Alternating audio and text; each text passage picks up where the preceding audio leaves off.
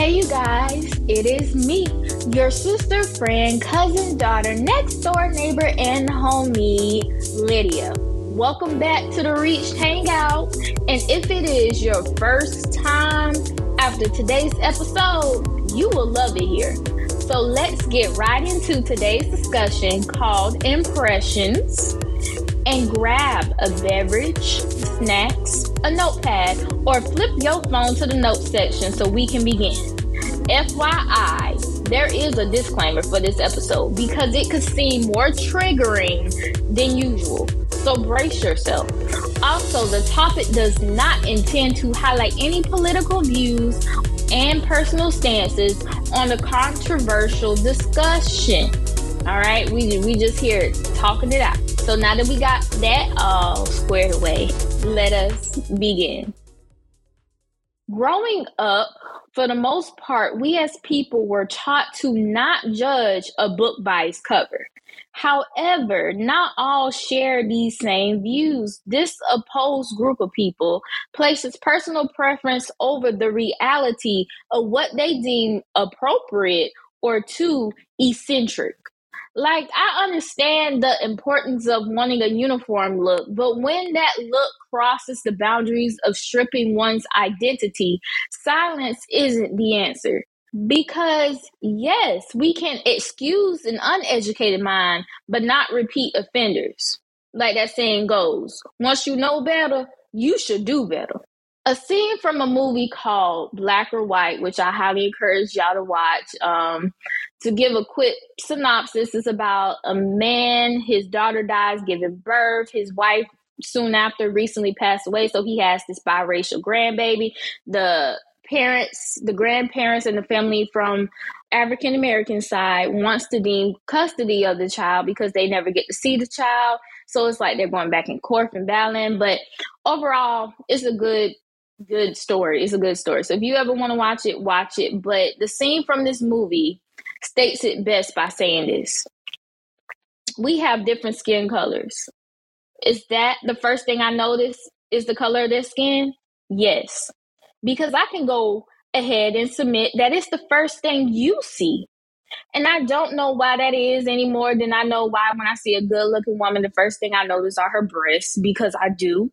But if I move on to my next thought quick enough, I'm not a pervert, all right? I'm not a bad guy. I'm just mildly flawed. It's the same thing with race. It's not my first thought that counts. It's my second, my third, and my fourth thought. In each and every case that I'm in, it comes down to the same thing.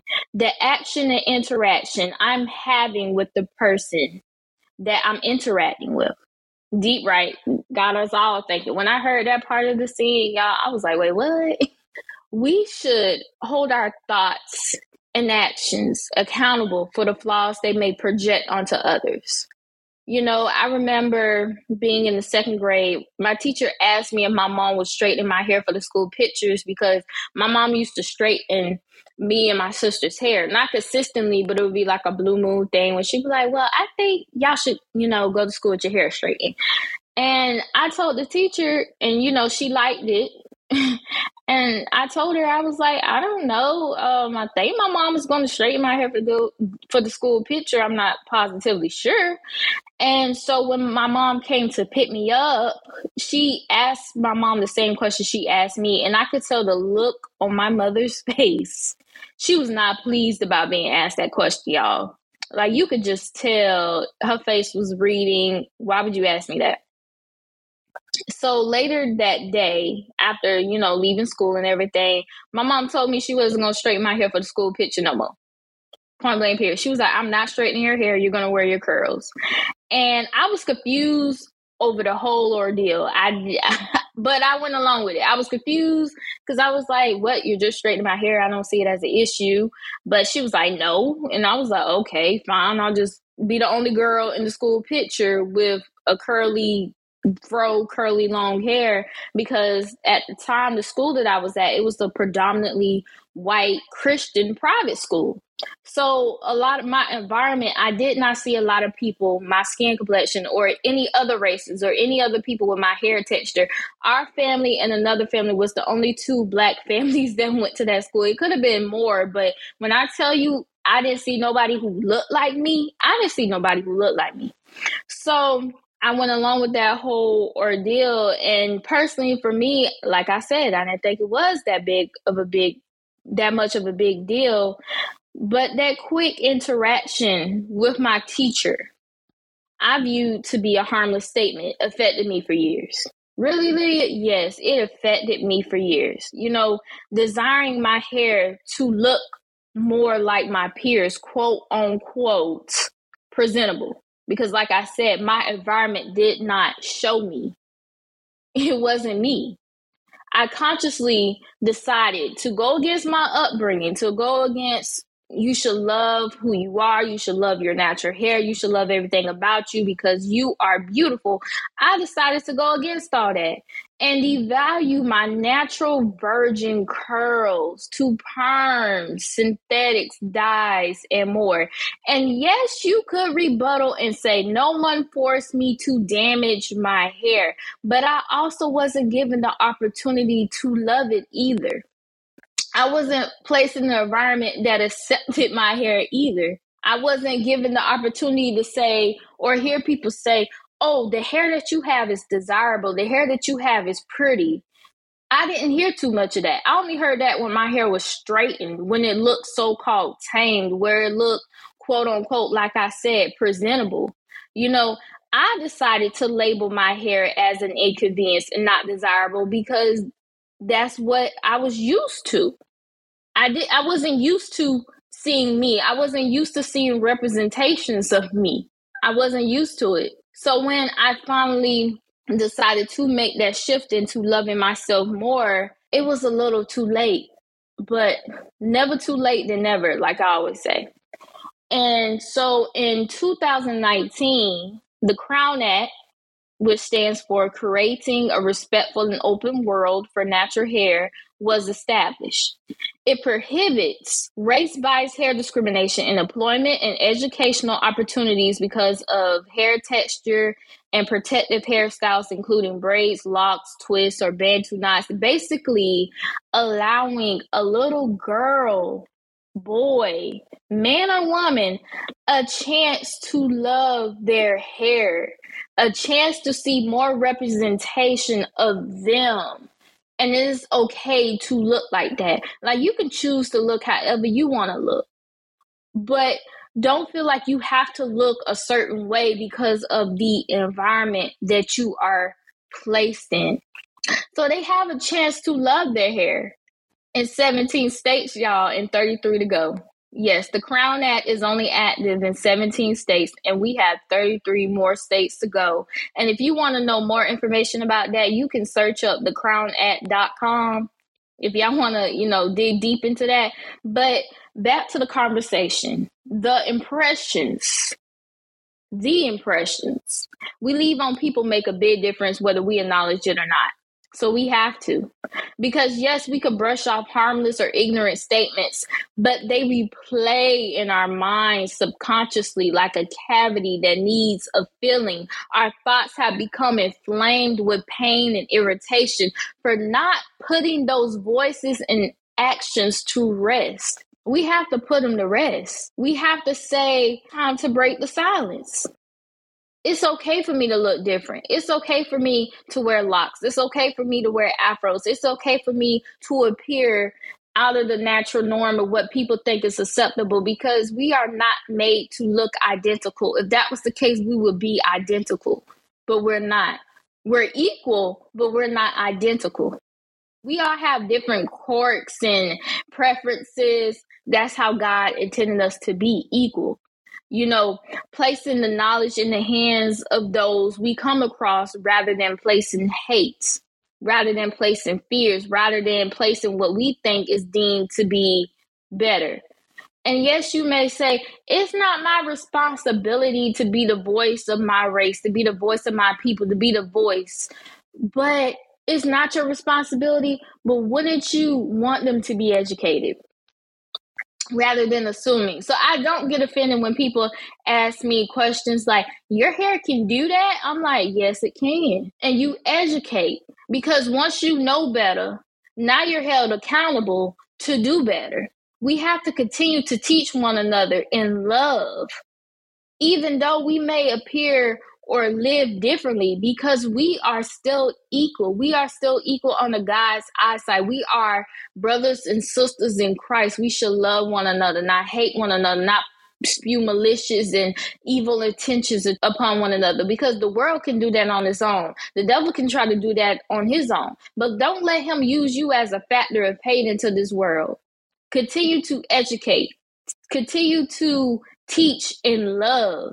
We should be able to place ourselves back in time where the purity of the world sparkled in our eyes. And we should also place ourselves back to that time where that sparkle went away, where we feel empty. And we're like, well, what caused it? What made that little girl stop being that little girl? What made that little boy stop being that little boy? What made us as grown women, us as grown men, what made us stop thriving and seeing the purity in the world? We have to reclaim it back. Whatever the enemy thought he can steal from us, he ain't finna take it. We have to reclaim it back. Reclaim back our identity. Reclaim back our strength, because we are kings and queens. We are children of the Most High Mighty. So can nothing or no one stop the greatness that is on our names. We have to reclaim it, because overall, we must continue to leave good impressions in people's lives. You don't think stuff affects you, but it do. Like I said, that harmless little statement of, you should straighten your hair. Why is straightened hair the most presentable hairstyle that we can do to our hair? And then the older I got, and I realized, no, my curls speak volume. But now that I, decided to put locks in my hair and not have curls anymore, my locks speak volume, because I have my own identity. I am my own person. But I'm also going to make the conscious decision to leave good impressions in people's lives, no matter how I may feel about them. You draw more bees with honey than flies with vinegar. Like the Bible say, in love and kindness have I drawn thee. We can't control people, y'all, but we can be the good impressions.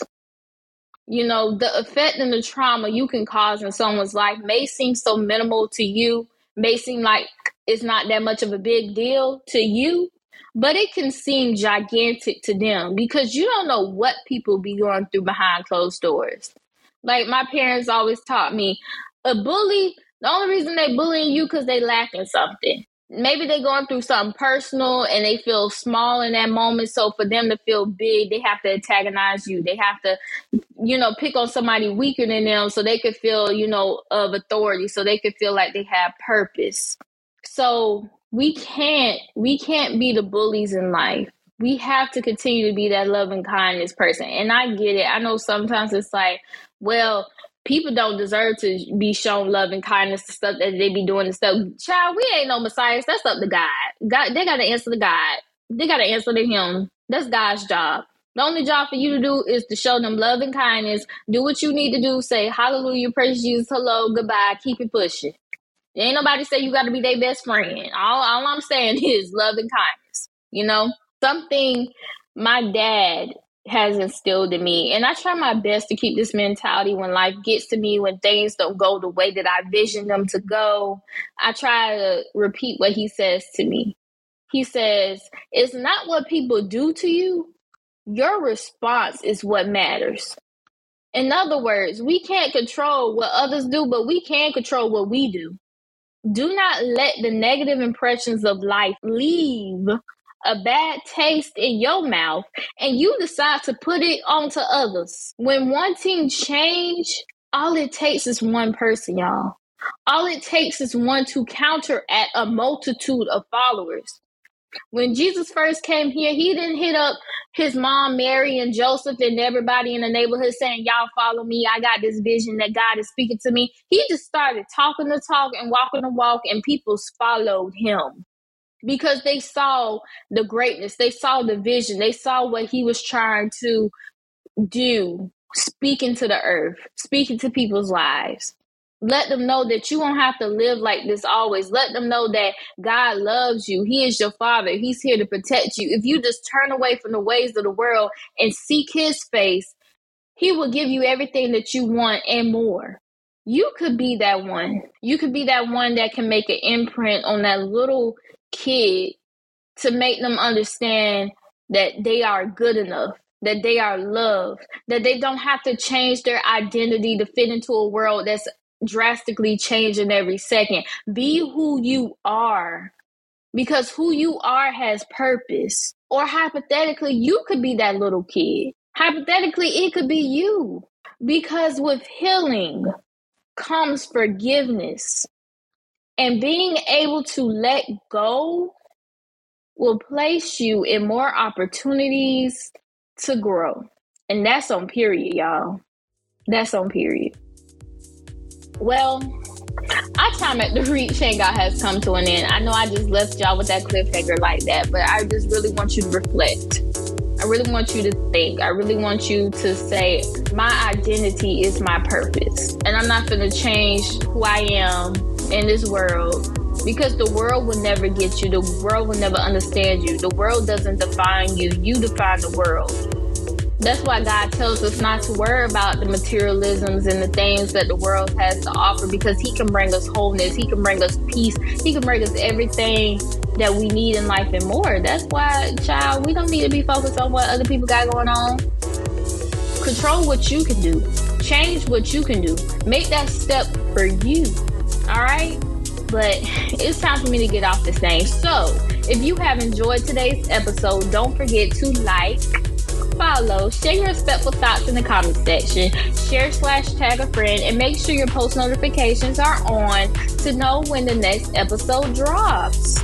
Plus, keep up with my YouTube channel, Lydia's Chronicles, by subscribing, liking, and commenting so I know you found me. And all of my socials will be in the description box. Check it out. I have material for days on my YouTube channel. I went to a Black-owned establishment. That was fun. My mom hosted an event. That was fun. You know, I just have a lot of stuff on there, so y'all check it out. All right?